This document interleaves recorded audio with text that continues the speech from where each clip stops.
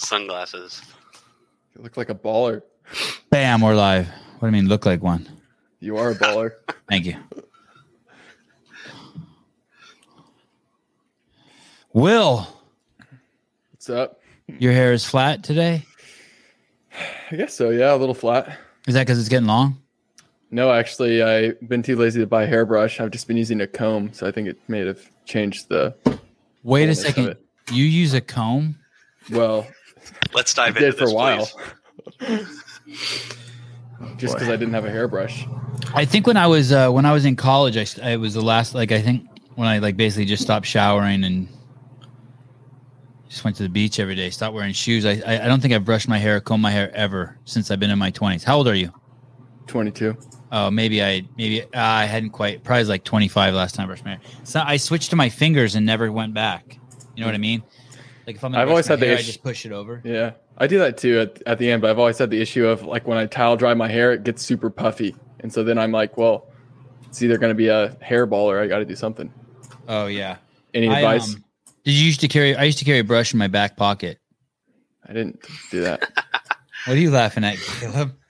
I can just imagine you wearing jeans, I guess, sagged just above your ass crack. No, dickhead. I'm 49. That wasn't around yet. Oh, okay. I would wear corduroys or something, and I'd have a brush in my pocket, and I had really poofy 80s hair. My next guess was corduroys. Yes, corduroys. My dad had the poofy hair, and he told me he carried one of those picks because he had an afro, so he carried a pick in his back pocket. How old's your dad? 54. Damn. It's crazy. It's crazy that you could be my son. Crazy. Hey, at the I heard at the fights last night they were chanting "Let's go Brandon" for Brandon Moreno. They were. That's dope. It was pretty great. And Joe Rogan pointed out, he says they're appropriately chanting "Let's go Brandon" this time. Hey, they could never do that. Hey, before we start in and let Brian just completely take over the show and talk about CrossFit, I want to tell you, anyone who's sending me football stuff, stop. I see that organization as just Jew-hating, black-hating, homophobic, racist scumbags. Stop sending me anything from the NFL. I think they're a vile organization. They're. So you want NBA? No, yeah, right. Oh my God, it's just the worst. How could you support them at all? At all? It's like finding out your favorite Super Bowl team is being run. I mean. I hope that someday everyone starts thinking clearly, they realize what they've been doing. What have you found out? Just for example, the stuff that's the stuff that you were spraying on cracks to kill weeds, right? Let's say you found out that really you knew that was poison, and you knew you were spraying it in the cracks on your driveway, and you knew it was killing weeds, and you realized that you gave everyone in your family cancer. Then at some point, are you no shit, how did I not know that? If it's killing the weeds, it's obviously probably killing the people. And why did you call those plants weeds? I mean, just some clarity and levels of thinking. And it's going to be bizarre if that ever happens.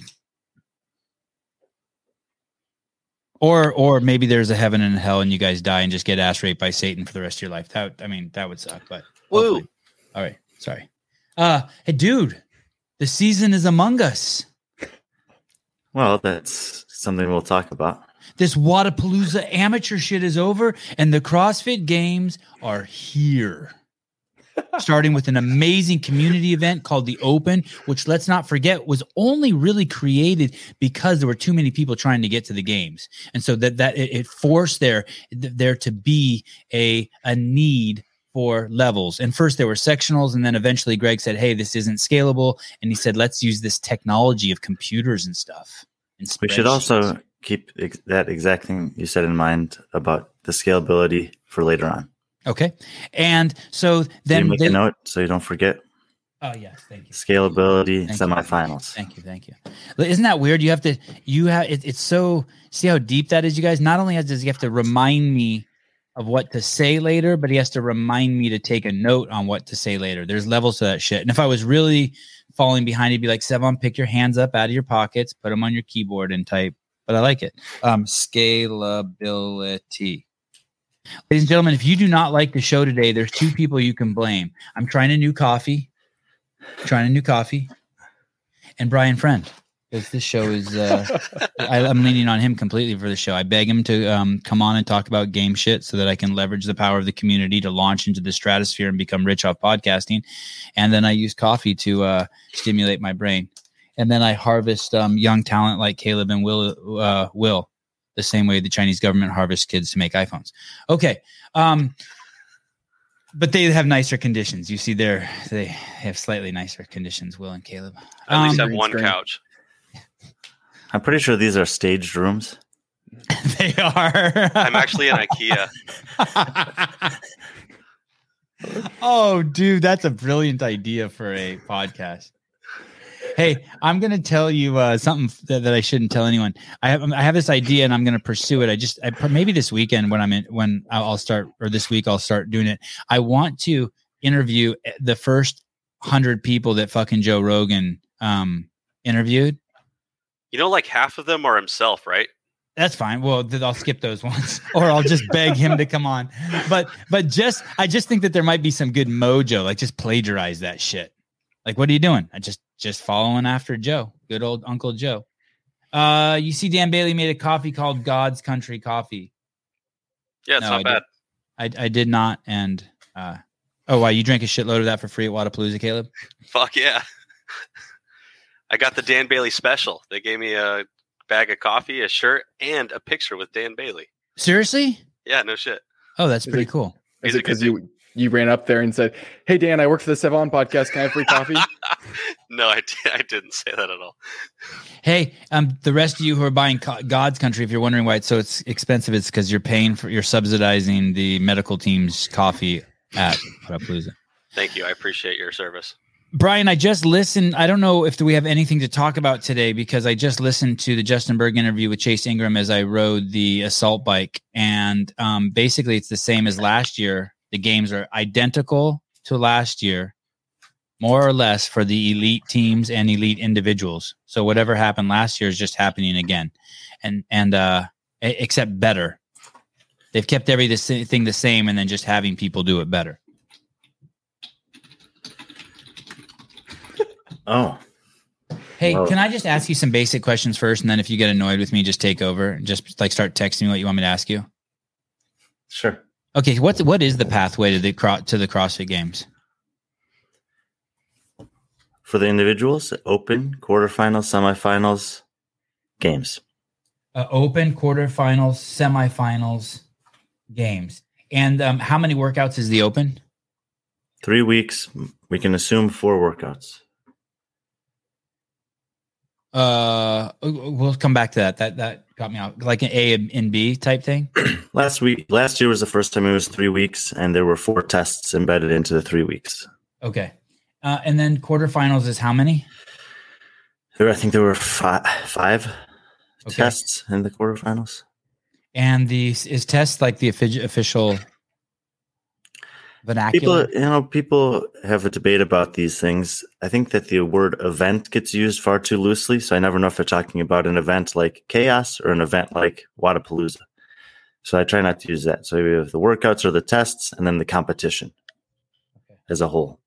That's like when I was at CrossFit, after Greg sold the company, everyone, like, I'd never heard any of the leadership refer to CrossFitters as athletes. Matt Burns, there is a last chance qualifier. It's technically considered part of semifinals, and we'll talk about it later on. Okay, semifinals. How many workouts in semifinals? Semifinal programming, like last year, this year is completely up to the semifinal hosts, and we'll talk about that in a minute. And how many are there normally? 6 or 7. Your connections is the roughest it's been in a long time, Brian. It is? Yeah. You froze twice already on me. Very minor, very minor. When you freeze, I'll just be like Paper Street Coffee. That's what I'm drinking tonight. They haven't given me any money yet, but that's what I'm drinking tonight. And you know what's crazy about this sponsor? I go, "Hey, dude, I already drink good dudes." He's like, "I don't even care if you push my coffee. You can just say you drink good dudes." Maybe it's my connection is fucked up. All 3 of you froze. Okay. And then how many events in the games? Like 13 to 16? 12 to 15 generally. Of course, I say 13 to 16, and you have to say 12 to 15. Well, I don't think there's ever been 16. So And where are the last chance qualifiers? online. But in between the After semifinals? semifinals, before the games. Okay, last chance. And do we know if those are happening for sure? They're in the rule book. Okay. All right. What do we know? What's going on? The Open has started, right? People can like log in or register, start dumping their money to Berkshire. You can register for the Open already, yes. And it's the first workout is going to be announced earlier than usual on February 24th. Usually it was 5 p.m. Pacific time, and this year they're announcing them at 12 p.m. Pacific time. Okay, so something has already changed. Something has already changed. We're just starting right off. I just watched that video with Chase, and by the way, I don't rehearse any of this shit with Brian. But he said like nothing's going to change. We're going to not nothing. He said it's almost exactly the same. So it's going to be earlier, and it's going to be earlier in the calendar year, and in the Mayan calendar, February 24th. Well, that's about when you would have expected it to start. Oh. But they've always announced the workouts at 5 p.m. Pacific time, and this year they're announcing them at noon Pacific time. But they're not. But the submission deadline and the back end hasn't changed, so you actually have a few more hours than usual to do the workouts should you want to. Oh, that's cool. Kind of like Georgia's voting laws. It actually helps the people, but someone will complain. Okay. I think they've made that change so that the announcement time is actually watchable for Europe, so it's not in the middle of the night.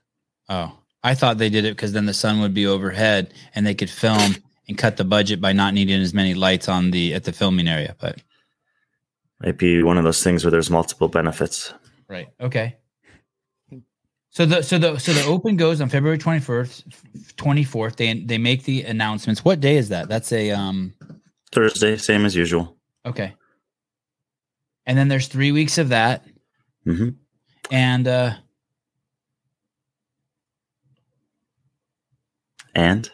no, go ahead. You were going to say something.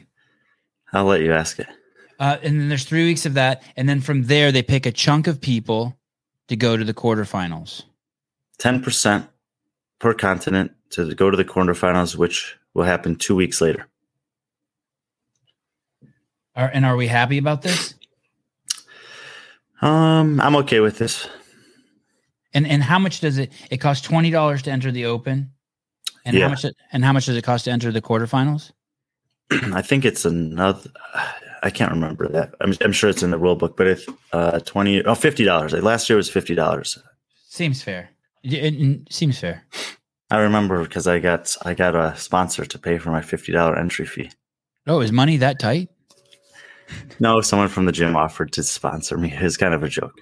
Oh, that's really nice. Oh, because you have no chance of going, but they still. Yeah. Very nice chance. Okay, so from those 10% from each continent, based on how many people entered. So if the continent was Antarctica and 25 people, there's no Antarctic continent representation. Okay, so if it was Asia and there were 10 people who entered, one of them would go to the quarterfinals. Let's just say if 1,000 people registered, 100 would go, because otherwise the need for the quarterfinals and semifinals becomes futile in your example. Okay. Well, okay, good. And you're optimistic. You think the Open's going to be big this year? Similar to last year's, my guess. Okay. I don't. And then from there, those 10%, how many of them go to the semifinals? In North America, 120 men and 120 women. In Europe, 60 and 60. Okay. In all other continents, 30 and 30. And how many other continents are there? Asia, Africa, South Africa, and Oceania. Asia, Africa, and then did you say South Africa? Sorry, South America. Oh, it's okay.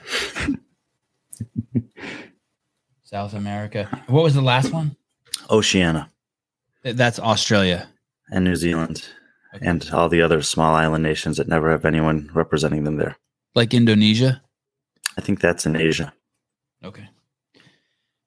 What do I know? So that's 120 plus 60 is 180 plus another 120 is 300. That's 300. Men and 300 women. Okay. And are we happy with that? Yep, I'm okay with that. Is it weird that Asia, Africa, South America do these regions all have the same amount of affiliates? Is that why basically, or I mean, roughly the same amount of affiliates? Like North America has twice as many affiliates as Europe, so they get 120.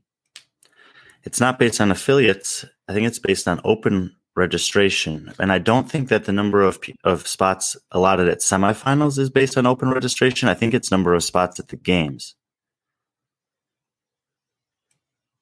So even though those are the numbers that are competing, 30, 30, 30, 30, they get different number of representatives at the games. That aren't in this same ratio? Yeah. So for example, Oceania gets 3 spots for the men and 3 for the women, but Africa only gets 1 and 1. Wow, that's a trip. I'm tripping. Maybe I'm not thinking about it carefully. Okay, and how many does North America get? They get 5 from each of their 4 semifinals, so they get a total of 20. And Europe? Europe gets 5 from each of theirs, so they'll have 10 men and 10 women at the games. Oceania, I already told you, gets 3 and 3. Okay. Asia and South America get 2 and 2, and Africa gets 1 and 1. And it's actually exactly the same for teams. So that's 30, 32, 33, 34, 35, 36, 37, 38 total. And that leaves the last 2 spots for men and women for the last chance qualifier. And there is no last chance qualifier for teams, so they only get 38. Wow. I thought I had you caught like all fucked up, like you did something wrong, because I knew there was supposed to be 40. Right. But I didn't. Nope, not yet. So this is the exact same as last year. That format is the exact same as last year. Okay, and what has changed? How many? So the Open is still 3 weeks. How many weeks is the quarterfinal or the time to? How many? Quarterfinals happens over 1 weekend. Okay, and is that the same as last year? Yep. And do we like that? I'm okay with it. And is it just immediately after? Does it just go? What's the break? Week 3 ends 2 weeks later, and then like 2 Thursdays later, the quarterfinals start. Okay. And I think, and I know that some athletes wish that it was happening the very next week, but I think, there's that, like, the Open is that I don't know. They have the 2-week window in there just in case they need to do whatever things they need to do on the back end. And I don't think it's that bad because basically for the elite athletes, the Open plus the quarterfinals is like one competitive block is how I would view it. The Open's not that challenging for those athletes to advance through. The quarterfinals, they need to be a little bit more focused. The old Open used to be 5 weeks. So this is still a 5-week time period to get to semifinals, to qualify for semifinals. And it used to be a 5-week time period to qualify for regionals. So it makes sense in that regard. Brian, hi. Brian Gamble, how are you, my friend? Sevon did not do his homework. Laugh out loud. Brian, I'm going to tell you a quick little story here about when I went to Armenia with my dad, and I wanted to interview some people who had lived through the genocide. It actually wasn't Armenia, it was Turkey. And I would ask the people a question, and my dad would answer.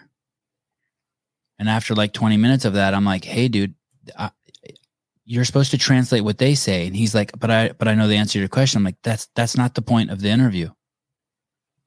The point of the interview is to hear it from them. I'm filming them. I'm a filmmaker. Like if we could have just stayed at home and I could have just talked to you from the couch while we just drank some Coors Lights. Do you understand what I'm saying, Brian? Brian Gamble? That's as nice as I can fucking be to you, you jackass. Okay. So that's good. And then we go to the semifinals, and how many weeks are those after this 1 week of quarterfinals? Semifinals this year start on May 20th. Ooh, I started getting warm when I started getting like so heated. I started like my head got warm. May 20th. Okay. And how far is that after the quarterfinals? Basically 2 months. Okay. And do we? Now we're getting close to the games. Wait, there's 2 months between the. Look. The Open's February going to be announced on February 24th, March 3rd, and March 10th. Okay. The quarterfinals will be announced on March 24th, concluding on March 28th, and then on May 20th starts the first week of semifinals. And do we like that?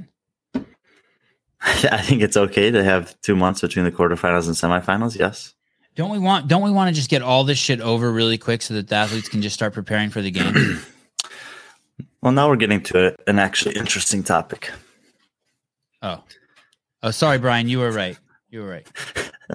I apologize. You're not a jackass. I'm a jackass. Okay. So yeah, what's the plan here? I feel like I remember last year as we got to the last chance qualifier, they didn't have much time. Those guys were kind of screwed. And I was really concerned about those people because I remember people like Phil Toon also were already pretty beat up. And then he had to do the last chance qualifier. I'm like, man, if this guy makes it, he's screwed. Okay. So let's, we can start here if you want. We can talk about the semifinals and why I think that the announcement that they made this past week is, I'm just not very impressed with it. Okay. Is it different than last year? No, it's not. It's not very much different than last year, but I think there's a much better format for athletes and fans that this could have been presented in.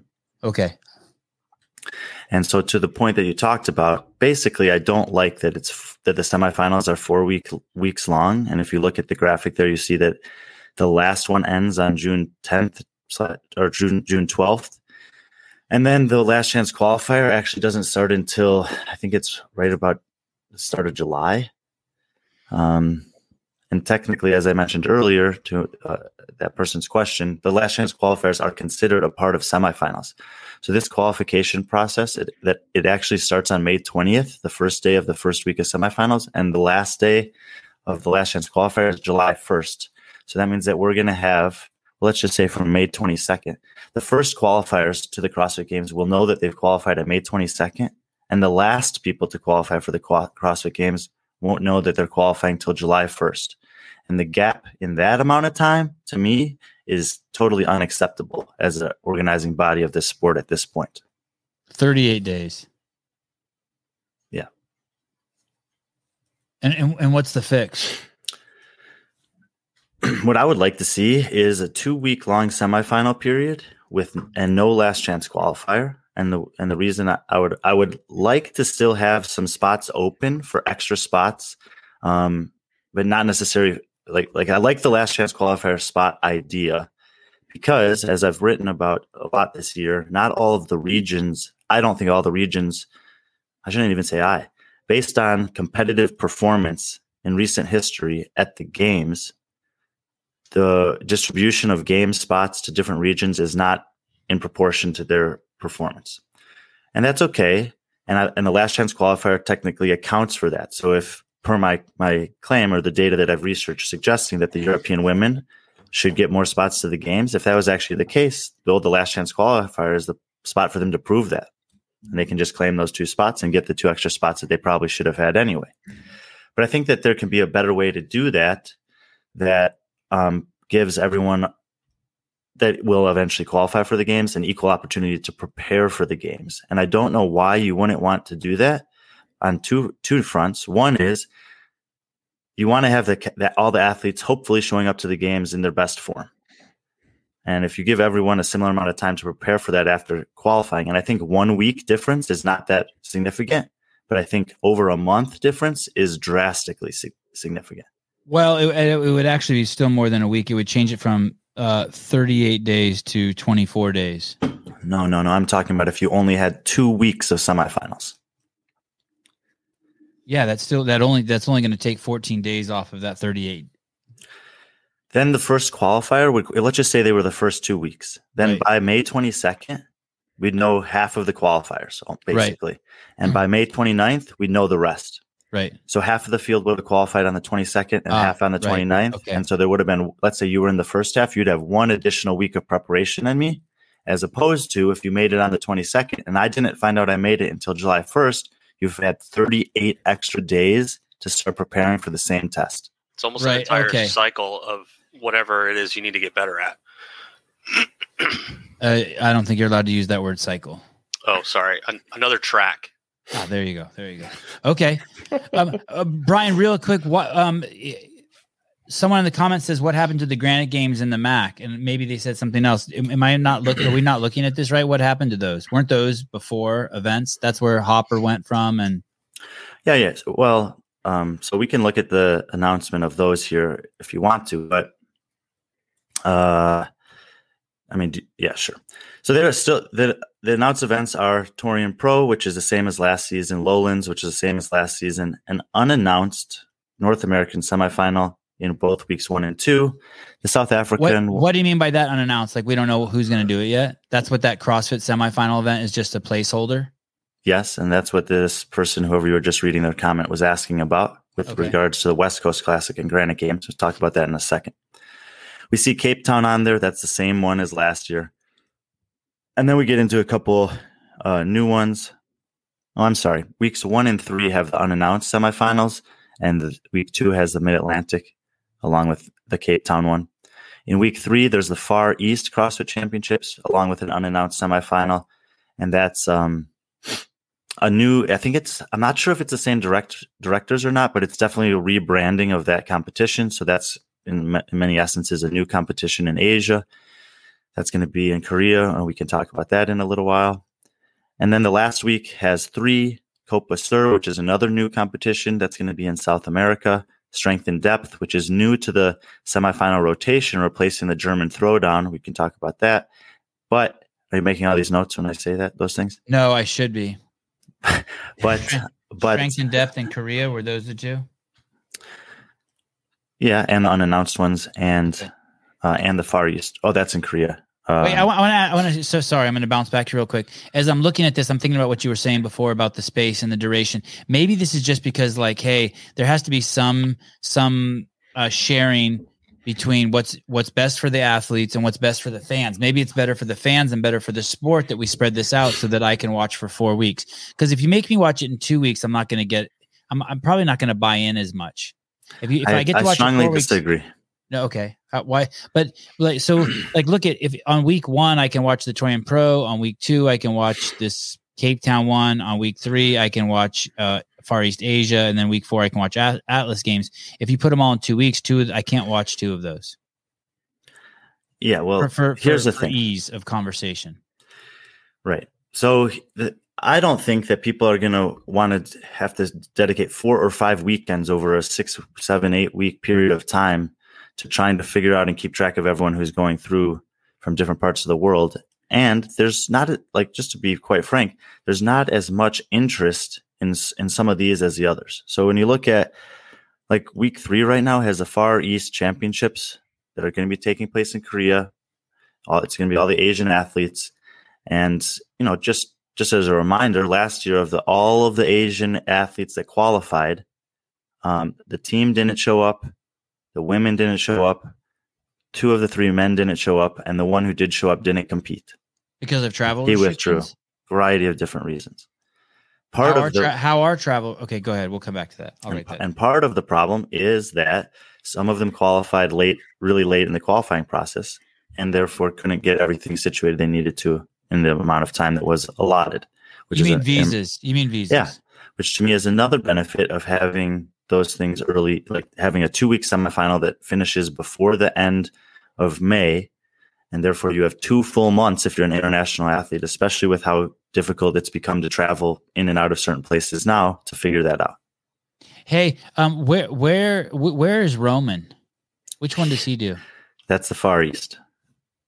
And you know what? Honestly, I know that Snorri's been working on it this whole year, but if he doesn't have confidence that he'll be able to get to the games if he qualifies this year, I don't think he should compete. Because CrossFit's already shown that they're willing to hold that spot for him at the expense of another athlete. And much as I don't know if I agree with that. As much as everyone wants to see Roman at the games, I mean, I would love to see him there. I think he's a legitimate podium threat. But if he can't get there and he knows it, then I don't think he should compete, because I want to see a full field. Yeah, but he needs to keep his name alive, right? He needs to keep the Roman hype alive. Well, This is potentially another problem that can solve in the semifinal model that I'm presenting, because as it is, I'm not certain of this, but I think that the last chance qualifier allows for, how they have it now allows for the next missing out spots to get through. But I definitely don't think he should do the last chance qualifier if that's where he ends up again, because they're not going to backfill from that. That's the standard they've established last year. Man, I don't know if I agree with that. You think it's unethical, immoral, bad sportsmanship? No. I mean, look. What if his sponsors are paying him money to qualify? Then he kind of got to. Then I think that CrossFit should make some kind of a ruling and say, hey, man, they should intervene here and say, hey, you've qualified for the games each of the last 4 years and proven that you cannot make it there. We're not going to hold a game spot for you this year unless you can prove to us with documentation that you can. I like that. It's their sport. Do what you want. I like that. And therefore, he still, in that scenario, he would still have the opportunity to compete and earn the spot and potentially earn prize money from his sponsors for making it. Yeah. But CrossFit's going to, they're going to say, we're going to pass on his spot, even though he would have qualified because he hasn't shown that he can get here. I know this is off subject just a little bit, but in the UFC, they'll have like someone there, and I don't know if it's the audience, but they got a backup fighter, right? So if some dude like shits his pants, breaks his leg, walking to the stage, whatever, Brian, you're up, and you get in the ring and fight the dude. And Tyler Christoffel made a petition for this very thing, and Rich and guys at Mayhem wrote and outlined a very detailed thing. They say he's going to be at the games anyway. He would have been the next guy up. If Roman can't make it, can he please compete? And CrossFit said no, and I don't understand why they said no. It's interesting. I mean, it's there. It's the thing. What the cool thing about the sport is they can just do whatever they want. Yeah. And so, and look, we should acknowledge in having all the conversations that I'm sure there are things that are being talked about, in the back rooms of CrossFit that we don't have access to, and we don't understand some of the decision-making process. Well, that's because we're not vaccinated. That's why you have to be vaccinated to go into the office. Well, Will could go. But looking at it from out here, but we wouldn't be allowed in. This is what I really think about semifinals. I think that semifinals is an opportunity to create a lot of excitement around a condensed period of time in the season. That's like what are the problems with semifinals? I just think it needs to be easier to follow.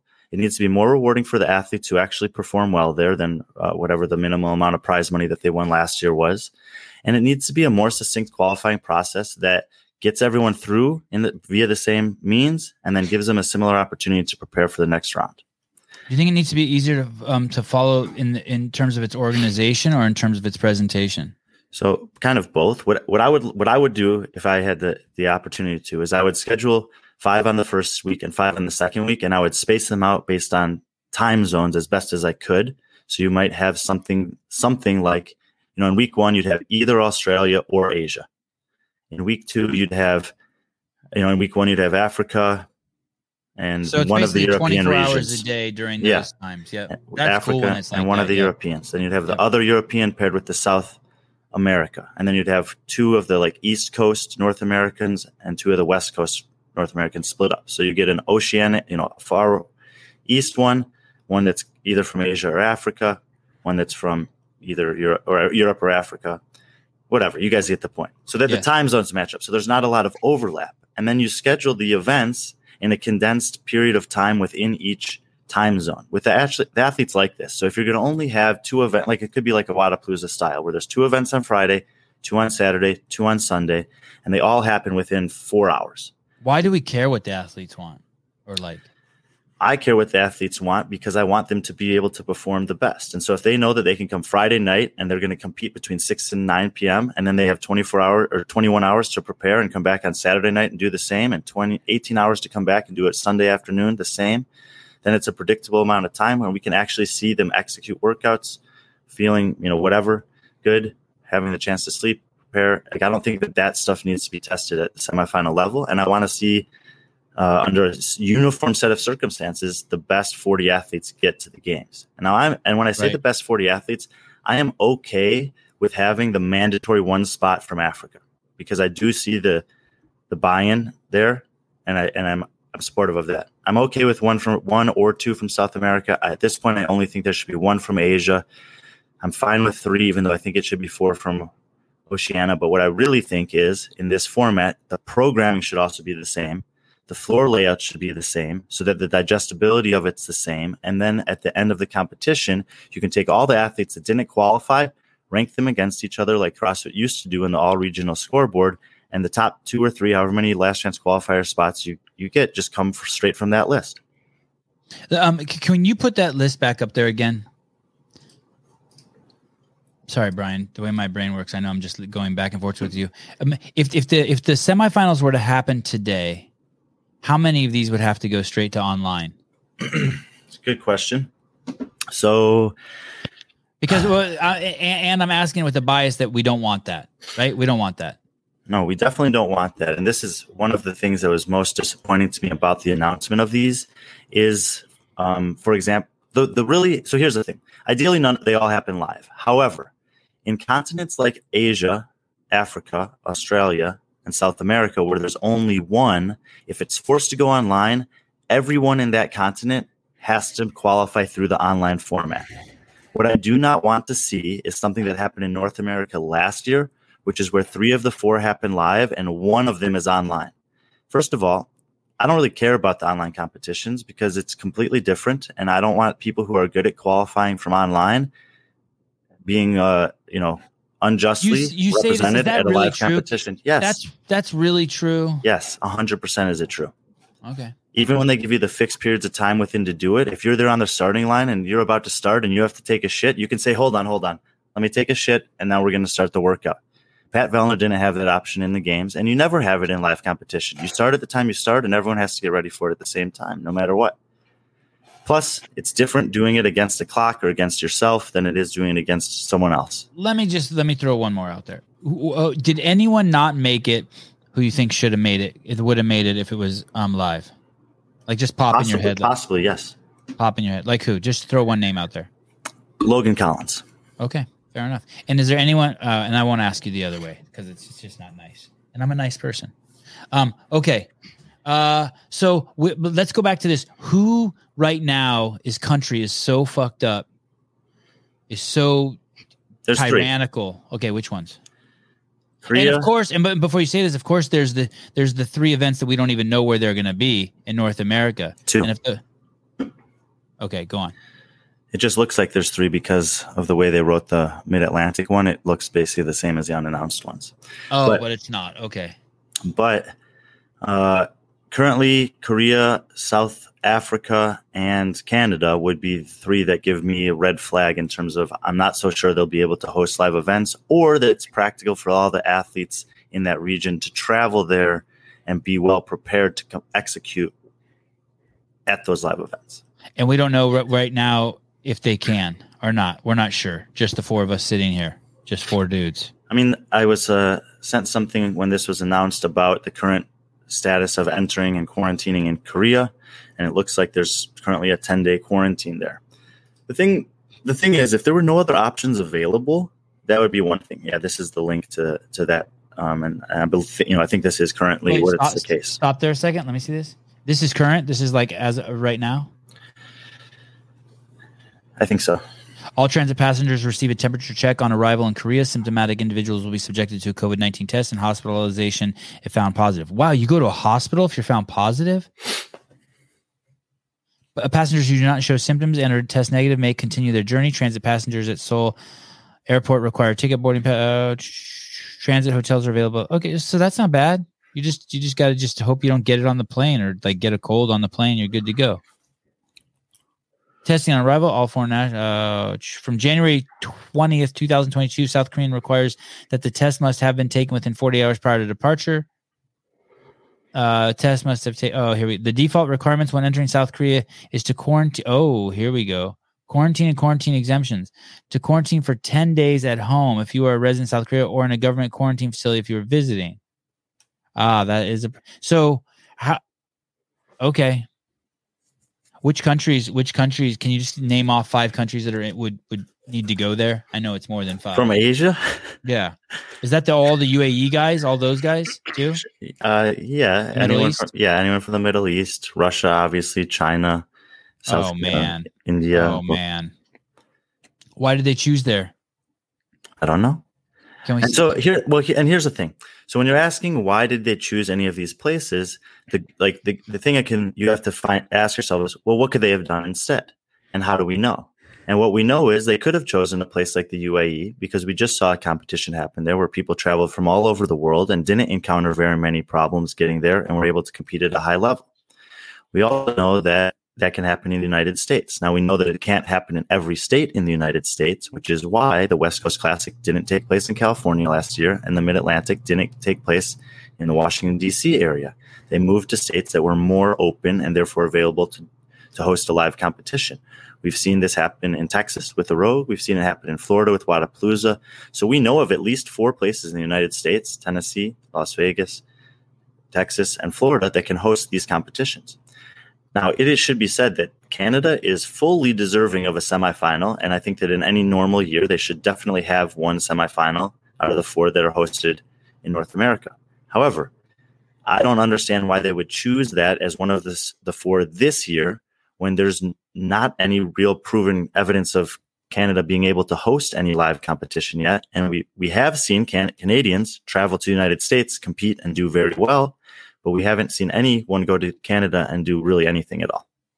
I heard a rumor that the Touring Pro is being held in a quarantine camp. I heard that also, by the way. I didn't want to spread that, but does anyone here know, you know how like you can turn on the TV and like anytime you can see like I can't go to my liquor store without being yelled at for not having a mask, but 100 miles away, there's a stadium full of people. That's just the way we're rolling in the United States, right? Like the games, the games went on last year. We had the largest boxing match in the history of the United States last year in Dallas, while the rest of the country was locked down. 70,000 people in the stadium to watch Canelo fight, or was it Houston? Anyway, do we know of any events happening in Canada? Are there any Canadians listening? Can you tell us, do you guys have anything going on? Is there any, there's evidence in the United States that big shit's still going on. We just had UFC last night in Anaheim, which is really weird that happened in California. They have hockey games going on with fans. All right. So that's interesting, right? Matt Burns is saying. So it might be able to happen. I would have liked to have seen CrossFit say something along the lines of, we recognize the excellence of the Canadian CrossFit community, the high-level competitors that they have, and that they have the capacity to, and have shown in the past, the capacity to host high-level competitions. But this year, given the way that things are up there, we're going to, instead of having a competition hosted there, we're either going to have 4 North American competitions, or we're going to run the Atlas Games, but we're going to do it in the United States where we know that we can have live competition. So, just to be clear, it's more important. The most important thing, if there was a hierarchy, is to have them live. The destinations don't really matter other than accessibility. That's the word for 2022. That's your theme. Hey guys, if all the Chinese people have to do their fucking competition in Texas, so be it, if they can get there, if that's the most accessible place, or if the most accessible place is Hawaii or whatever. You want to see accessibility. I think even above that, what I want to see is consistency by continent. I think that we can at least strive for that. So, okay. If Oceania is not able to host any events because of the government policies, then they can still run an online competition in Oceania, but there's only one semifinal there. So everyone's doing it that way. And so they go through. What happened in North America last year is some people preferred to have the live competition, and we're not able to get there. CrossFit, based on their rules and decision-making process, denied some people that option. And other people who wanted to compete in an online format didn't get it. And so you had this, people are trying to prefer one or the other based on whatever they think gives them the best chance to qualify. And I don't think that should be the case. And I think that it's preventable. I thought you were going to say something else for it to be balanced, that there should be 2 events. There should be one online and one live, and that the athletes should get to choose which one they go to. But you're just saying so basically what you're saying, if I heard you right, if they're going to be online, make them all online. Mm-hmm. I mean, At least by Fair, you do you believe in fairness? I don't believe in fairness. Rob Orlando is running up the hill at the 2009 CrossFit Games. Crazy event. Never really haven't seen that much carnage in a short event ever. I mean, maybe we saw it. Yeah, I haven't seen that much carnage ever. And he gets to the top and he's just a pile of shit, just hurting.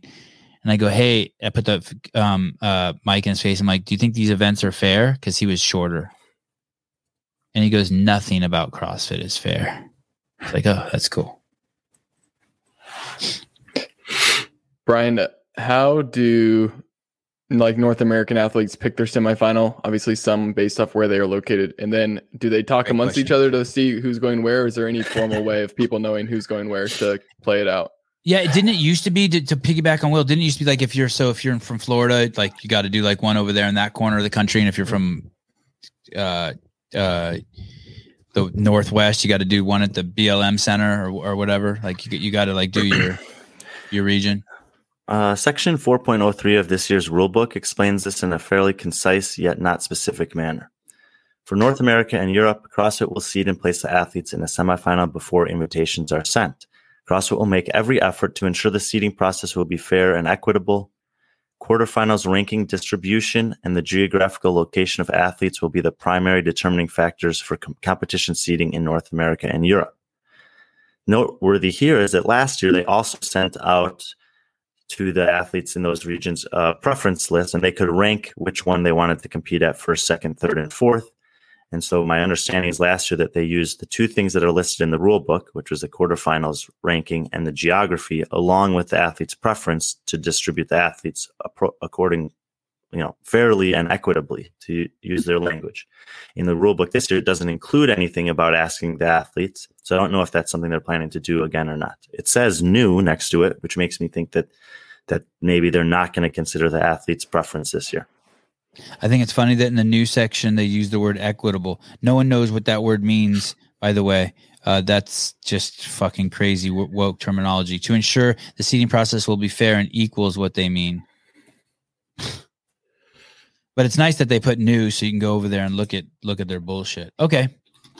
So they have what did you say? It's concise but not specific. They basically have a lot of wiggle room by saying that they're going to try to be fair and equitable. Yeah, and I don't really know why that's needed at all. What I would do, and I did this last year on my own, I just took the 120 men in North America and I ranked them like this: 1, 2, 3, 4, 5, 6, 7, 8, 9, 10, 11, 12, and just made lists that way. And then after they were made, I did a random draw, and it was list 3, Mid-Atlantic, list 2 over here, list 1 here, list 4 there. Boom. That's how you're distributed. It's based on your performance, and it's your job to get there. Yeah, I like that. Victor, it's a capital F in CrossFit. Let's not see that again. Thank you. All right. Go on, Brian. What were we going to say? So what about those athletes that are like, weren't there a bunch of athletes last year that had to travel like crazy miles just to get to their semifinal? Or was that just like a one-off? I honestly can't remember specifics. But are you talking about athletes like Tia Claire Toomey, who trains in North America but would need to compete in Oceania? Yes. Yeah, let's talk about that. What is the rule on that again? Are they going to give wiggle room this year? Do you like that? Does that make sense? I don't think you should have to compete. There's got to be, like, how long does someone have to live here? Is it based on your citizenship, your passport? What's it based on? It's in here somewhere, but I don't think anything's changed as far as that's concerned. And again, last year they had. I like the wiggle room they gave people last year, by the way. Well, I like the fact that they didn't make Tia go back and do all that quarantine shit. That's the cool thing, once again, about they can do whatever they want. Yeah, and it was a matter of that because I don't think they'd addressed that in the rule book, and then it came to their attention that was potentially going to be a problem for certain people. So they made a kind of in-season decision about that. But then as a result of that, there were other like fallouts from it, which is now because Tia's competing here, or not just Tia, because anyone who's competing as what I call the displaced athlete in a different continent, that semifinal that they're competing in, whether it's the only one in the continent or one of 4 or one of 2, gets an extra spot in the last chance qualifier, which is, again, just only adding unnecessary complication to these things. in the format that I'm presenting, everyone technically has a chance in the last chance qualifier. All you have to do is be the next best 2 or 3 of all the people who didn't make it. And guess what? Those are the ones that everyone wants to see at the games anyway.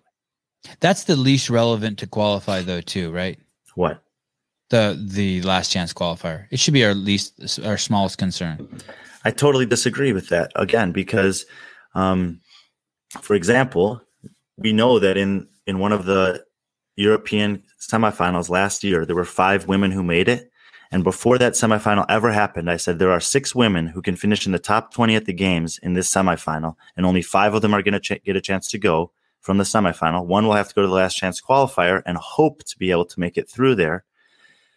And those 5 women that made it through to the games all finished 13th or better at the CrossFit Games. And the woman who didn't make it historically outperforms them in live, at least 2 of the 5 in live competition. But she didn't get to do any live competitions last year because she had to do open, quarterfinals, semifinals, and last chance qualifier online. Was that Emma Tall? Who was that? That was Karen Frey. And we didn't get to see her compete in Dubai this year because of injury. And it's, I feel really bad for her. I think I think she could have been top 10 at the games this year. And and yet still no one knows who she is. Wait, so she didn't qualify at the last chance qualifier. Emma Tall beat her? Yeah. Okay. How did she do at the games? Emma Tall, I think she was 19th, 18th, something like that. 20th? 26, I think. No, she made it through the top 20, but she was in the bottom 3 of those 20. I know why you said 26, though. Who's 26? There's someone. Sydney McAlishan? Nope. Another young and Ellie Turner. Ellie Turner. Yeah, you're a good dude, Willie. Same initials.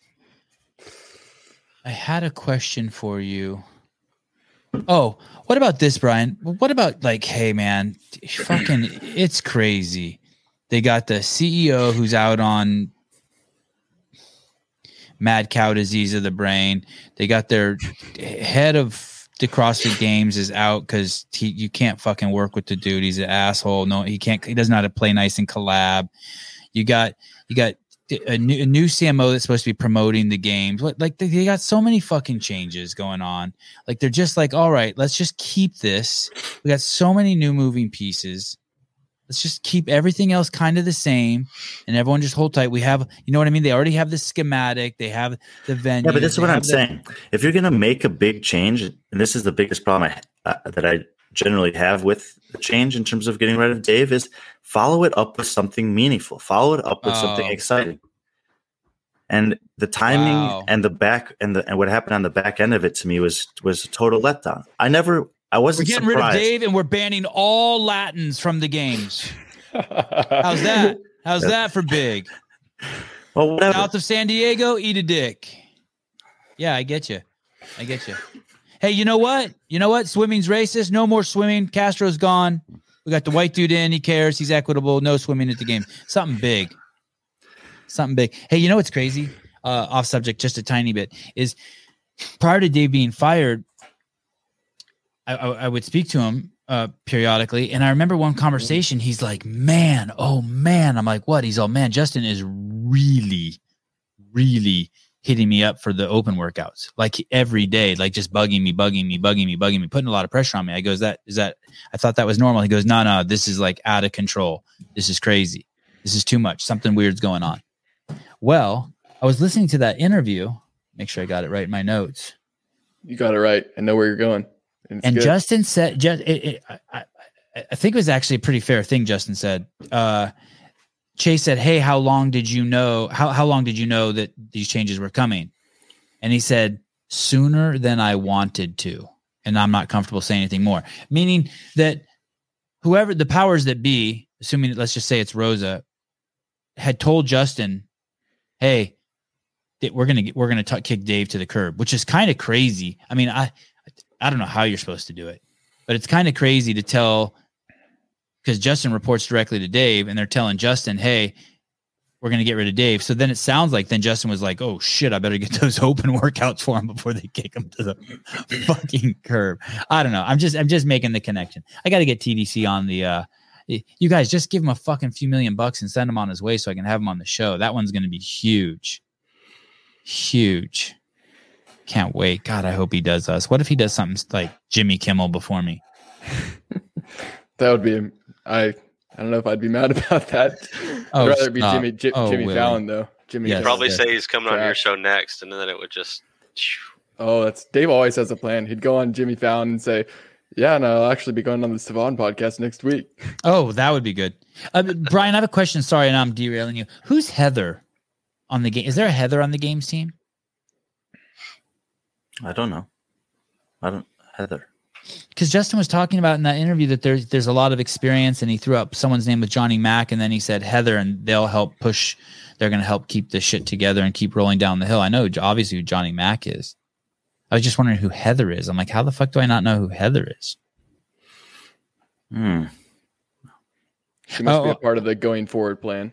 So, that's what I'm guessing. I'm guessing it's felt like it was political. But another thing is Justin said our job is to make it easy to be a fan. I mean, I know I'm just toxic. And you know, I know that not everyone agrees, but I do think that you could really sell a 2-week semifinal with uniform events, with uniform floor layouts. Everyone could understand what they're watching. You don't necessarily have to watch all 5 of them. You don't have to stay up all night to do it. CrossFit's proven that they can do this before in terms of bringing in whatever team or crew to catch you up on the things that happened while you were sleeping. You can still have the YouTube accessibility, and they can say, if you didn't get to see it, you got to go back and watch Torian Pro Final Heat Men's.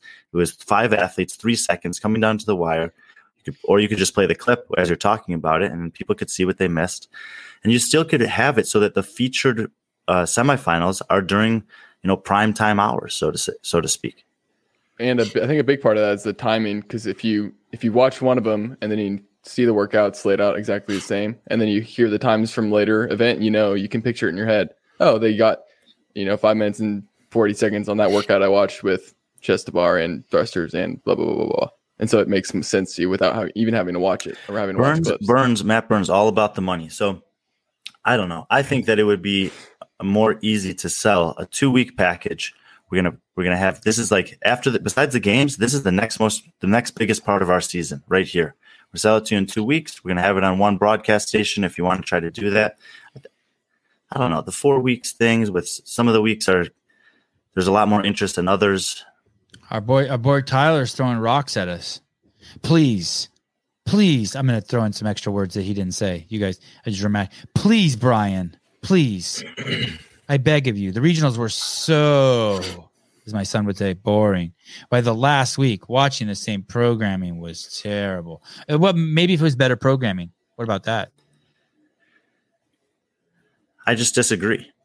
And it's okay. I enjoyed watching different athletes around the world do the same workouts and see, I could kind of get a better idea of where everyone was at relative to each other moving forward and heading into what I would be hopeful would be another 2-month preparation period for the games. Then there's things for analysts and us to talk about and compare. We don't have all the problems that we had last year where certain people had to have the capacity to do deficit 6-inch strict handstand push-ups on parallettes at one region, and at the other region, they never had to do that. They just had regular kipping handstand push-ups. It's a totally different qualification process. 6 events versus 7. Jason, you should know more than anyone how much of an effect one additional event can have and who makes it through. We had events like the Granite Games where their long event was really 2 events that were condensed into one, but we didn't have a long monostructure element in that, but we did in all the other regions. There was so much inconsistency, and it's so easy for athletes to point and say, I could have done better there than here, but I didn't even get a choice to go there or here. I had to compete online because I live in Canada. I wasn't even given the option, even though I proved that I could be in the United States to do this. And all of these things that everyone's complaining about, just take the variables away. That way we can see who's actually the best with whichever the test is this year. And we can get all of those athletes to the games where they're again going to take the same test. They took all the same tests in quarterfinals in the Open. Why do we have this one outlier where it's totally random and variable across the entire world? It's not that I don't care about what the athlete. Why do you call him Jason and I call him Tyler? What the fuck? I call him Jason when I'm mad at him. Oh, okay.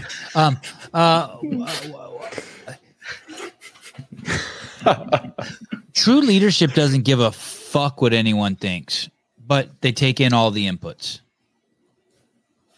It's weird. I need to figure out how to word this properly. Like that was something that Justin said, and you just, that they're trying to build a listening machine. No. Like you shouldn't let them. You shouldn't.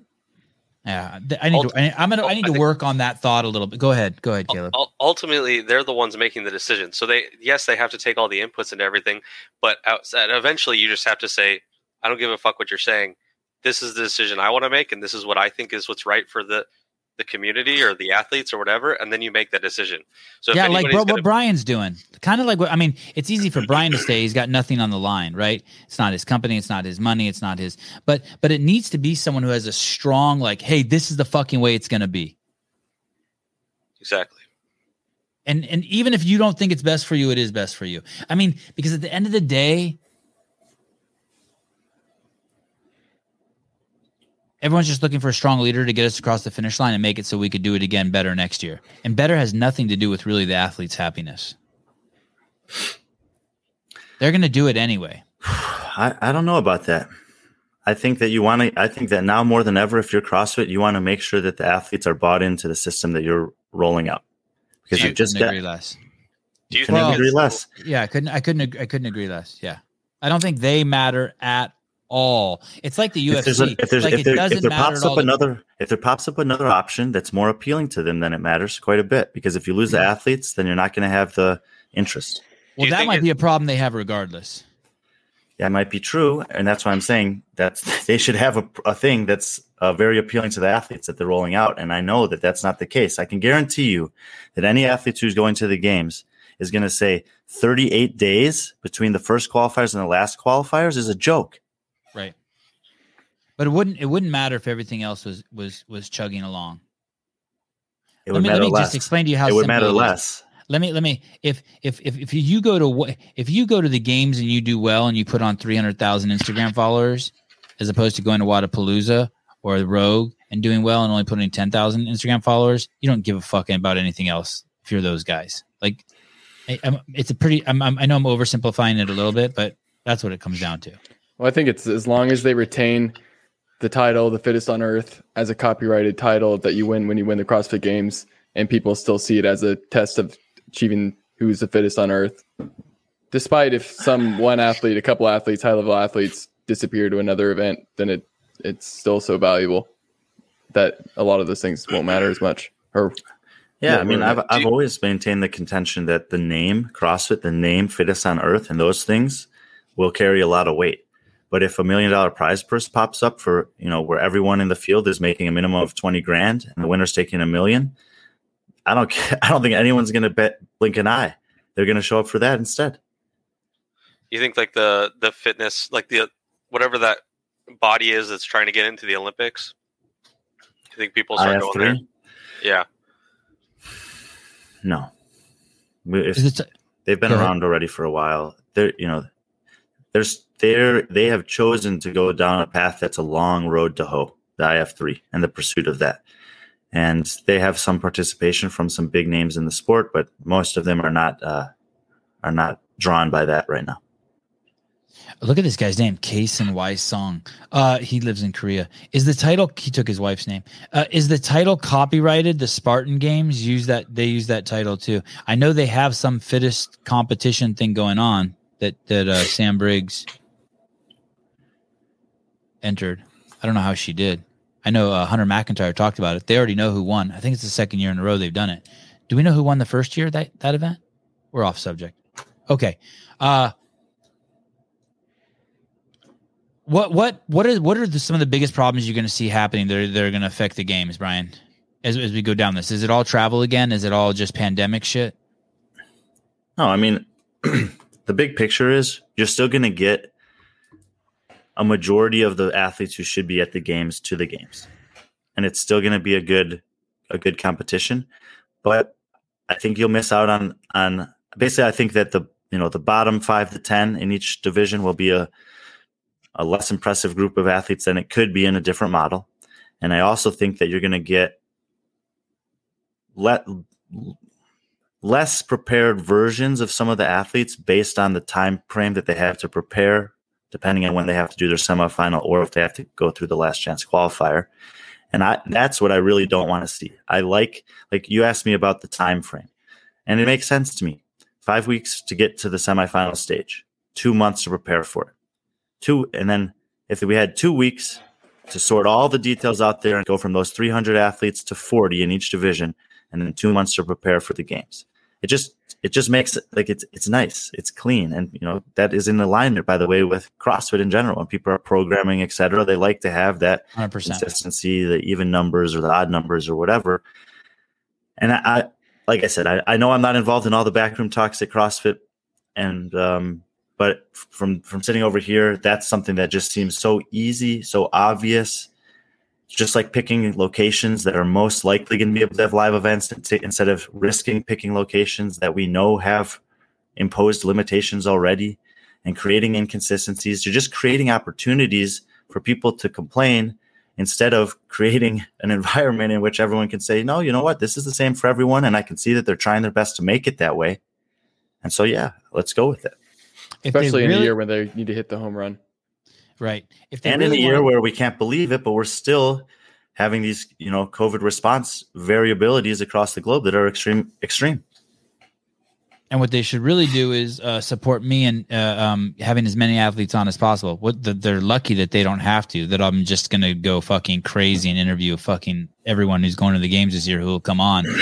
But Now the thing that I do you should really pick me up and put me in the bus. I mean, you can't afford me now; it's too late. But you should have, because it's going to be suck because I'm going to be in the bus, but you guys didn't put me in the bus. It's going to get weird. It's going to get really weird. Sorry, go ahead, Brian. And then I want to talk to you about Annie Thorsdottir and her team, not specifically like her, a bunch of stuff around her team, but how the implications of that has for other teams also.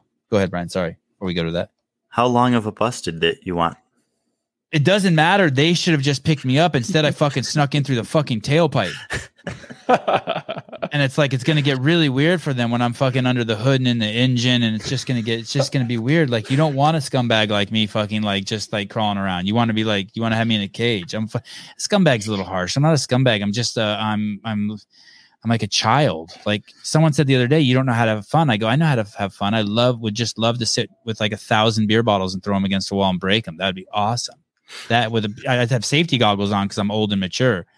But what's going on with Annie and that team? At first I was like, Annie, what are you doing? You have a chance to win the games. And then part of me is like, no, this is kind of cool. She's going out like doing really, really well. We'll remember her as one of the best who ever. But these guys don't live in Iceland. Do you have to all be in Iceland?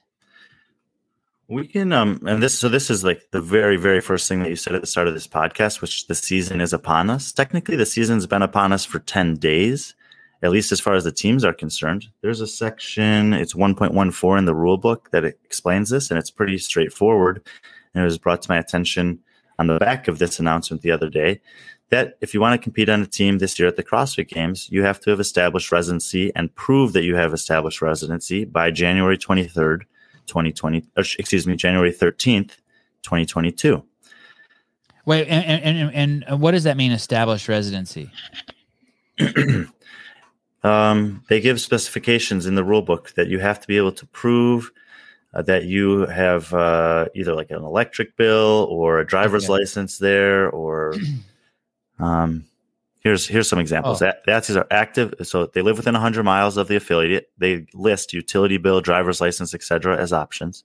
The athletes are active members of an affiliate. That means they have signed waivers, client management software, whiteboard pictures, social media posts that document that they are there and competing there.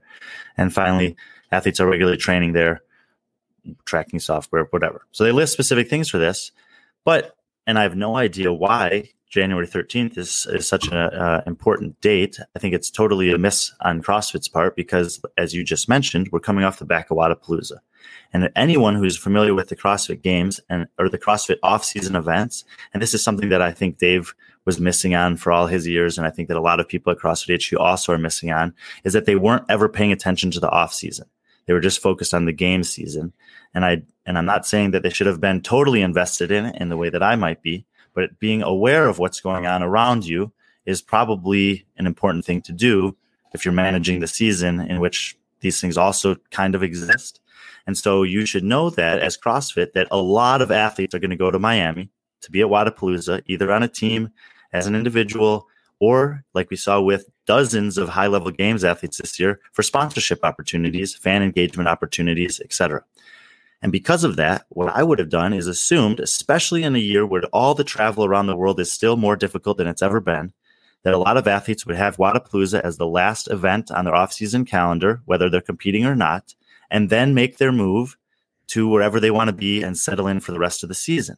So if it were me and I was going to impose any kind of deadline like this, I would have just made it February 1st. That way you have 10 days on the back of Wodapalooza to go wherever you want to do, get everything lined up. It's still 24 days before the Open starts, and you have no complications like this. Wait, what was the date you would have used? What date? February 1st. Okay. Yeah, sorry. Can you, while Brian's talking, can you open up like Tola's Instagram? I want to see something. This isn't, by the way, this isn't an attack on these guys in specific. I think I like all these guys. I mean, I like the little bit I know. No, and what I'm saying is, if this rule of January 13th, that to me, again, without having the backside information, seems completely arbitrary and also misguided based on what the layout of the off-season competition schedule is for CrossFitters, ends up preventing them from being able to compete, then it's just a total miss by CrossFit again. Let me click on that one with his fingers up, the peace symbols, and that's posted on December. Oh, okay. So we don't know. So, and where is this? This is in Dubai. So we don't know. We don't. This guy, for all we know, let me say his name right. It's possible that they all went to Iceland at some point between the end of Dubai and Wodapalooza and established residency and checked all the boxes. I don't know that to be true or not true. Right. I don't care if it's true or not true. Right, I'm not talking about this team in this regard, and I'm not talking about any other teams that are struggling or not struggling with this. What I'm talking about is CrossFit imposing an arbitrary date of January 13th. That's basically a few days before the biggest off-season event. And by biggest, I mean the most people are going to be in attendance there in a year where travel is very difficult already, instead of just recognizing that and making the date a few weeks later. And I don't think it's not relevant at all. January 13th, why is that important? They did move to Iceland. Joshua Beaton. Teddy Williams said that that's the day that open registration started? Fine. Great. Why? Why does it need to start it then? I think in fact maybe that they started it on January 13th because they knew that Wodapalooza was going to happen and that they could promote it in an event that was going to be viewed by hundreds of thousands of people. And if that's the case, then the awareness that actually exists there should be also applied to this thing about the teams, in my opinion. And just because open registration is January 13th, I don't think that it's inappropriate for teams to make permanent moves for the season after the last major off-season event. I mean, that's just logical. Like Ricky Garrard, for example. At all. Think about Ricky Garrard, for example. Yeah. Let's say that Ricky wanted to come to Vegas to compete on a team, one of Justin Cotler's teams this year, and he wanted to move his whole life over there. Which he did. Which he was planning to do that. He was going to go to Dubai, go to Miami, and then go settle in for the season. He ended up making a different decision to go home and do that, but that makes so much logical sense for him. And what doesn't make any sense at all is to go to Dubai and then fly to Vegas and then fly to Miami, and then make all these extra trips in between. I think it was a choice to advertise at Wodapalooza because they advertised the Open at least 200 times during the event. So you heard it over the intercom too. Hey, they could have moved it up too, Brian. What? They could have made the rules more stringent. They could have said by December 1st. Sure. It is a weird day to choose, it was the start of Wodapalooza. Basically. Yeah, it's just such a weird day. Either choose a month before that so people can get their shit together, or choose a week after that so people have time to fly to their new spot. And a month after that would have been February 1st, let's say. A week after that. Interesting. Okay, these are once again, let me go back to this thing. Brian will not be satisfied. He's sounding like Sevon. Oh, easy, buddy. Dan, your mom. I never said anything about your mom not satisfying me. It was fantastic. It was beyond my expectations. That's the shit that gets me in trouble with my mom. Darn it. Sorry, Mom. Yeah, sorry. But every show needs one of those.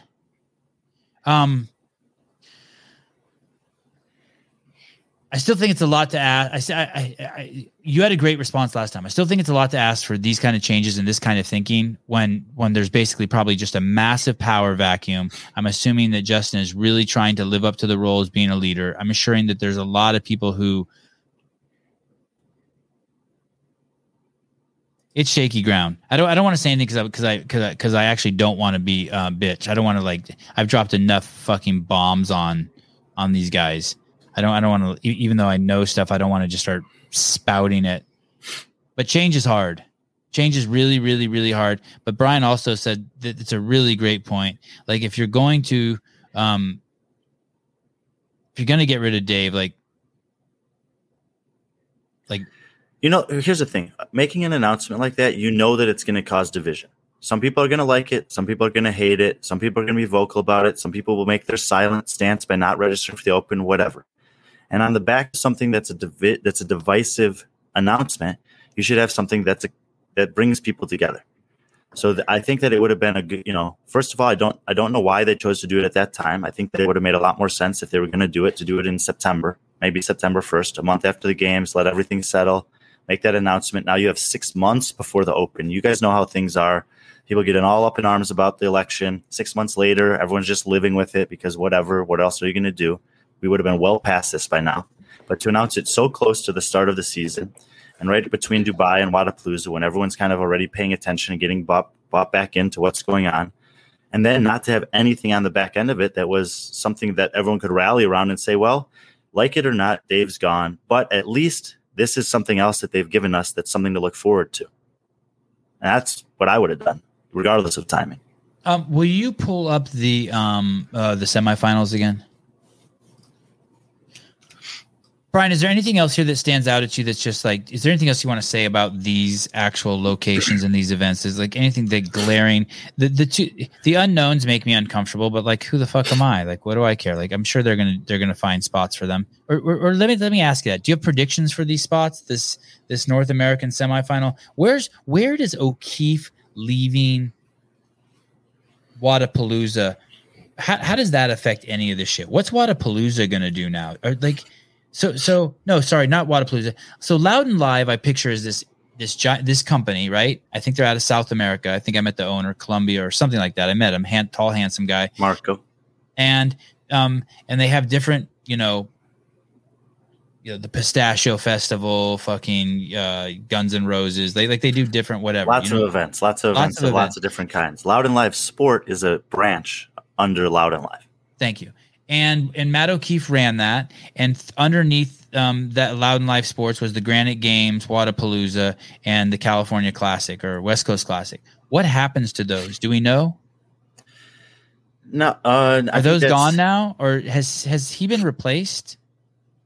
These are all good questions that I don't necessarily have the answers to. I don't know that Loudon Live has necessarily made the hiring process or redistribution of responsibility decisions on the back end of him leaving.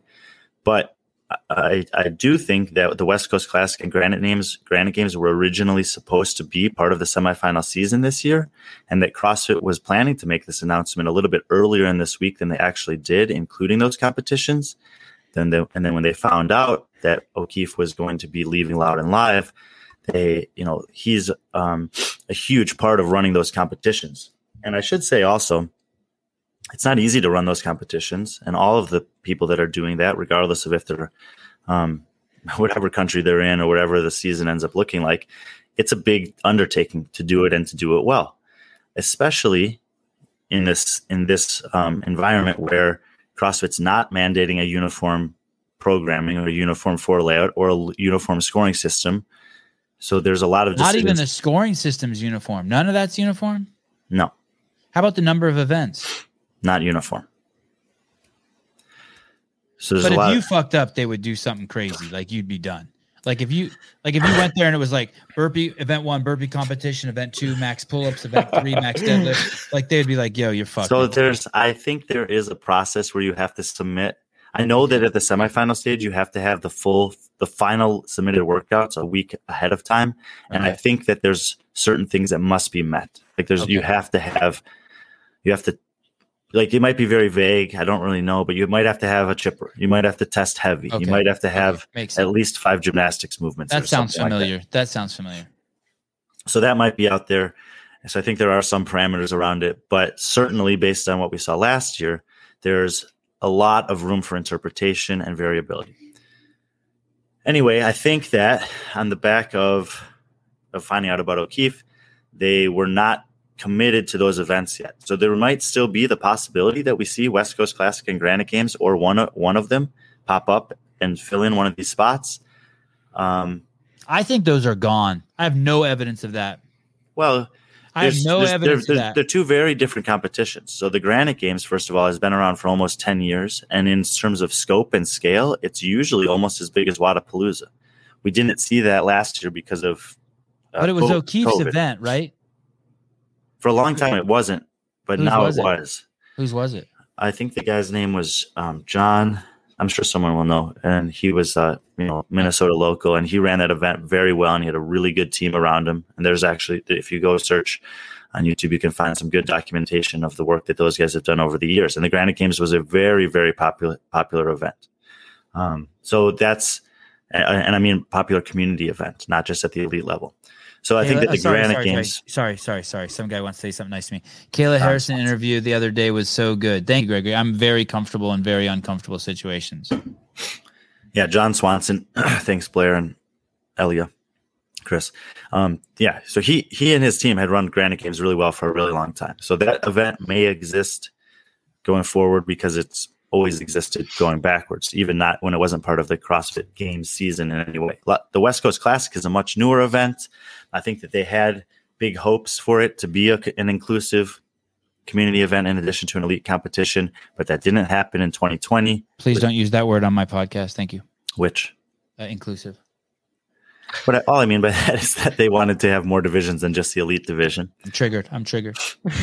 I think if you go back to episode on Tuesday night, it was called Anti-Dave Castro, and listen to the first 20 minutes, you can have some therapy surrounding those triggers, Seva. Thank you. I'm untriggered.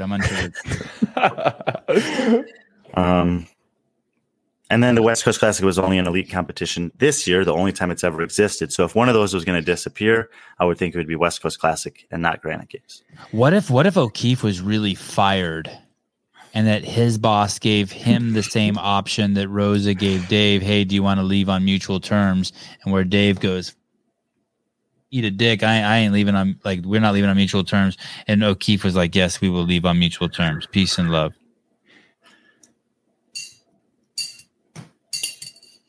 You cannot confirm or deny. I mean, just possibilities. I'm just exploring. I mean, I don't think so. I didn't think there was a question in there. I was just letting you entertain your mind. Yeah. Hey, Paul, the only reason why I brought this sheet back up is because of what you posted before.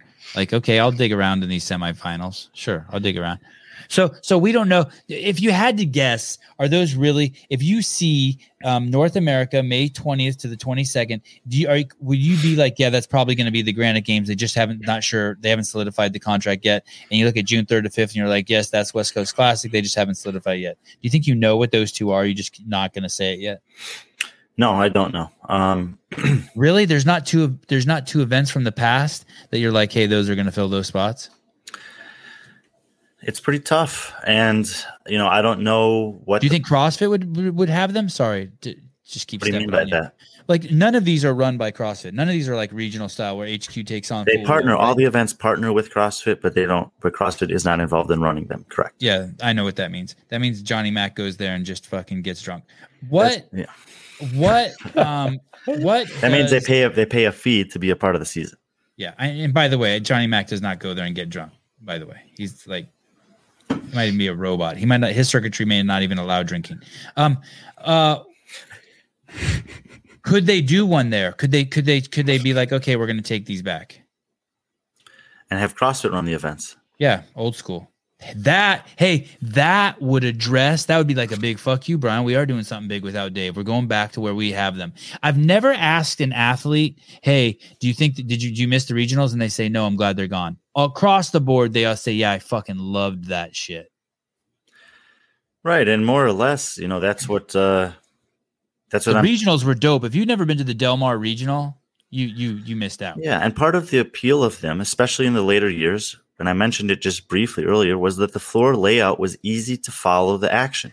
Dave made this a big priority in his competitions toward, probably from, the evolution of it is clear. Tommy and I wrote articles that talk about this, and if you just watch some of the different ways that the regional floors changed just from 2011 to 2012 to 2013, just in those 3 years alone, it was like massive steps each year and then just refining it from there. But basically, give us some examples. You're talking about like the markers, the cone. Give us some examples of that for people who don't know, these newbies. It's like a landscape versus a portrait layout for printing something. So the wide one is not very good for telling the story because it's hard to capture everything that's going on, and you don't give the athletes opportunity to move down the floor and delineate where they are relative to the rest of the competition. The long floor layout allows for you to tell a story, heat after heat, event after, event by event, and whether you're watching live or online, or if you're the cameras that have to capture it, you can actually see. A great example of this is at the games was the 2-2-2-3 intervals. This is like the perfect, and it was actually on the men's side where like the barbells end up making a V, and you could clearly see who was in the lead, who was second, third, fourth, fifth, and how far behind everyone was round by round. So I would say that was like a pinnacle example of the evolution that Dave refined and mastered over the years of programming events on floors that allowed for a progression and a story to be told throughout however long the event was. I like what you said, delineation. And they use what are those things called? The chess pieces? What are those pieces? Yeah, there's a variety of different ways you could do it. You could move chess pieces down the floor. Sometimes he's print giant rubber mats that would say 3, 6, 9, 12, 15. So you know how many reps are being done at every area. Want to talk about the judging at Wodapalooza? No, I'm joking. We're not opening that up. I would say this about the judging at Wodapalooza, because we already mentioned it surrounding semifinals. So semifinals, as I understand it, you have to have the workouts submitted a week ahead of time. Every major high-level competition should hold themselves to that standard, because if you're allowing yourself the freedom to change and manipulate workouts all the way up until the night before or the morning of competitions, that means that as those are changing, then you have to go communicate either new information or information very late on to a variety of judges from around the world with potentially different accents and abilities to understand, also to a variety of different athletes and coaches who may or may not be able to see the floor that they have to then go execute this stuff on.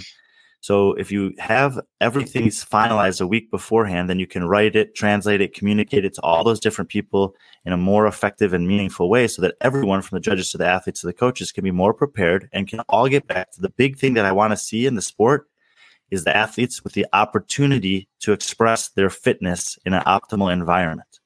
Fairness. You believe in fairness. And the games is different, because we know at the games that they're going to test different things that can't really be tested in those other environments. But up to that point, you just have to say it that way, someone. No, you're right. That wasn't fair. Actually, I retract that. After I said that, I was like, you know what? It's actually more important than fairness. I never even thought about that as much like that as before. The implications of changing the events are huge. Yeah, massive. And you should also, I think you should, as an event organizer, you should have 3 different workouts written for every workout. The optimal one, if everything is in copacetic, and then a backup one and a backup one, so that if you have to make those last second changes, you have other options available. Oh shit. Okay. This is not a dig at Wodapalooza, by the way. I really enjoyed it. This is not a fucking dig at them. I was just fucking around when I said, do you want to talk about judging? I can't think of, the only thing I could think of, I heard about the judging that was, got squirrely was with the swim. But we saw even crazier shit at Dubai too. Remember when the girls went the wrong way? But when you do an event in some place like Madison or Miami, where it's notorious for just water to pour in, any outdoor event, fuck it. What's the backup plan if it rains? That should be in there. So like they shouldn't have had all the athletes out there at that point asking them, what do you guys want to do? They should have known that if it rained, they're switching to burpees. Yeah. And any workout that you have programmed with a machine, oh my God, we have this many air runners, but 3 of them aren't working. What are we going to do? Why does it have to be secretly vaccinated? Why do I have to be Why can't I just be vaccinated? Why do I have to be secretly vaccinated?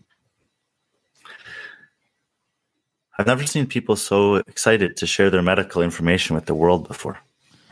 I'm secretly seeing your mom, Darren. Don't tell your dad. That's unnecessary. 2 mom jokes in one show? That one is okay, I think. All right.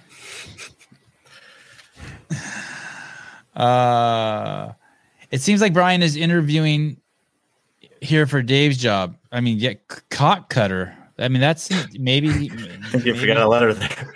Whatever. I mean, he's got swords. That guy does circumcisions for free. Just I think I met him when I was born. I didn't. I know that guy. Oh my god, you do? Yeah, we're very close. The cock cutter. Hey, how's the Instagram account coming, Will? It's cruising, huh? Yeah, really go. It's going well. Love Instagram. Good company. Great owner. Brian, do you want to talk about anything fun? You're not having fun? No, I'm actually having fun. I love this is cool. But do you want to talk about is Fikowski go? You want to talk about Fikowski? I heard Fikowski was going to Mayhem, and then someone sent me a link to a post he made, like saying in a story, like, "Hey, I don't know how these rumors started. I'm happy with," and he said the two guys that he's in bed with. But I heard it from a reliable source, which is weird. Just some dude I met on the beach. But but the guy works for a supplement company, so it's just weird. I don't know anything about that. You don't know anything about that. Okay. And what about what Mayhem athletes do you know that are new? I'm not sure that are new, that are I don't know if there are any that are new that are unknown. Let's make the list of all the Mayhem athletes. What? Get a couple more sheets of paper. There's a lot of them. There are a lot. Rich Haley. How about DeLugos? Is he a Mayhem athlete? No. I wish. Why are we doing this? Okay, fine. We don't have to. It's your Cara. show. We'll do whatever you want. Cara is a Mayhem athlete? That's the most recent, like, very big news. Yeah. But that's like a month old. Oh, here we go.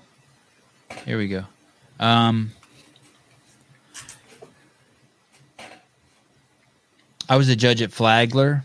I think it's 2 Fs. Not that I care. Sorry, I wish I wouldn't have said that. I was a judge at Flagler on Wadapalooza and was a whole mess for all the changes at the moment. Well, yeah. Has to be a mess, kind of, right?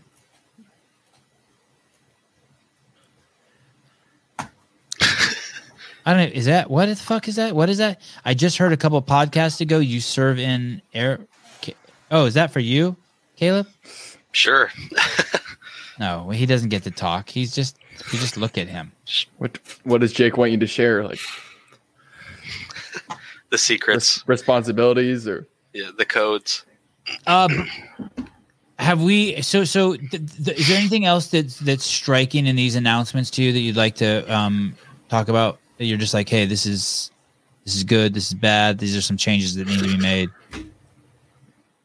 I think that the last thing is, it's kind of weird to announce the semifinal schedule and have a couple of unannounced events in there. And so locations.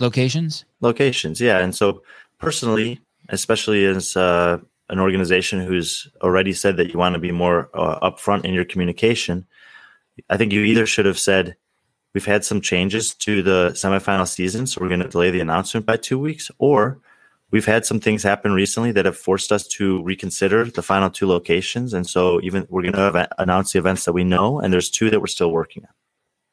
But there was nothing like that. It was just like, here they are, and there's still 2 question marks on the map, and there's no explanation given as to why. And part of me wants to be like, who cares? Chill out. But they do stand out like sore thumbs. It's like all I look at as a fan. Again, it's the same as the Dave thing. It's like, that by announcing that as unannounced, that people are going to be critical of it. People are going to ask questions of it. People are going to want to know things. You're like inviting criticism. Hey, it reminds me of when CrossFit, when I worked there, and I was running the media department there, and the CEO told us to turn off Facebook and Instagram. Sometime I have to tell that story. I tell like the 45-minute version. It was like, what do you mean turn it off? Like, dude, you're a fucking professor, a PhD in philosophy from the University of Washington. What do you mean turn off Facebook and Instagram? Like suspend the accounts, don't post? You mean delete the everything? Oh man, can you imagine? They sold the company with like no Instagram followers. Can you imagine how much more leverage they would have had? Imagine if when all that we we had no communication to the outside world. We had fired the whole media team when Floyd 19 happened. We had no ability to communicate. Just nuts. I think it's interesting because I think that what you're talking about with the unannounced events this is what people in their mind think of when they think of unprofessional, is throwing up 2 unannounced events and not. But what would be professional? That's not the matter of unprofessional, professional. What would be professional is you, like what Brian's saying. So what, you have 2 unannounced events, but you say, hey, these are changes that were made recently that we don't have answers for yet, but they threw them up with a graphic and said nothing. That's the difference. But when people think, oh, the games are going to be more professional now, I don't think announcing 2 unannounced events with no explanation is what they're thinking of when they think of professional. It takes away from the legitimacy of the sport a little bit. Just we still haven't figured this out. We can't find 2. Yeah, literally. We can't find 2 gym owners somewhere who have games athletes who could program this, or old games athletes. I don't know.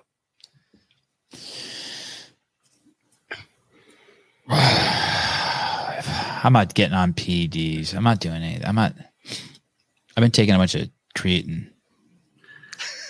That same jar you've been taking for the past 2 years? Yeah, for 10 years. Well, I have had the jar for 10 years. I just started taking it. Seven, what's that white bag on the side of you there? Oh, this is the coffee I'm drinking today. I kind of want a second cup already. It's 7:30 at night here. I'm actually going to make more. Page Street coffee. It's out of New Jersey. The guy roasted himself. He's a cool dude. I spent an hour talking to him on the phone. Oh, no, not Page Street. Paper Street. I can't even read. Maybe that's why we don't have any sponsors. Your trifocals aren't working? Yeah. Hey, there was a. Are you done, Brian? I think so. Okay. I want to see one thing here real quick though. It was a nasty comment I read about me. Okay, 3 minutes. Okay. We're gonna spend 3 minutes trying to find the comment. Wait, can Brian give us his thoughts on the more overview thoughts on Annie's team and what that means to the team competition?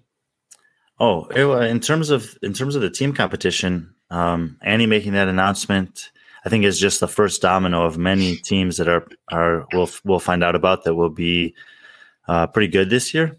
And I don't know if anyone will be able to take down Mayhem Freedom's team, but I think that there's going to be probably pushing towards 10 to 15 teams that end up making the games this year that are very, very good. And actually, a lot of the athletes that will be on those teams were competing in Wadapalooza in the teams of 3 format. Was there anything you think contributing to a shift to see towards the team? Yeah. No, I mean, I got to in the article I wrote about Annie's team. This is something that I think she's been excited to do. She's actually competed in team competitions before. She did the Rogue Team Black with Josh Bridges, Katrin, and Rich 2016. She's competed with Katrin on a 2-person team at Butcher's Classic, and they've won. I think she even competed at the East Coast Classic 10 years ago on a team. So she's always been dabbling a little bit in the team arena. And then everyone else on the team has team experience. So it's not totally outside of the realm of expectation for them to compete on a team. And some of them have done pretty well in a team format before. Lauren Fisher's podium with a team. Tola's got a couple around 10th place finishes at the games. So I think it's a legitimate podium threat this season in the team competition. And there will be some others that we'll find out about as the season unfolds. That you know about already? Yeah, I'm not sure. There's a couple that I've heard, some athletes have teased to me to just wait and see, whatever. I don't know if they'll be as good as this one or not, but there are a couple others that will be good and will definitely make top 10 games runs. Well, then I want to say something to you guys about this upcoming week. Just wait and see.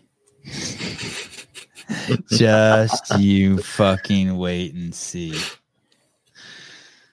All right, guys. Thank you very much. I'm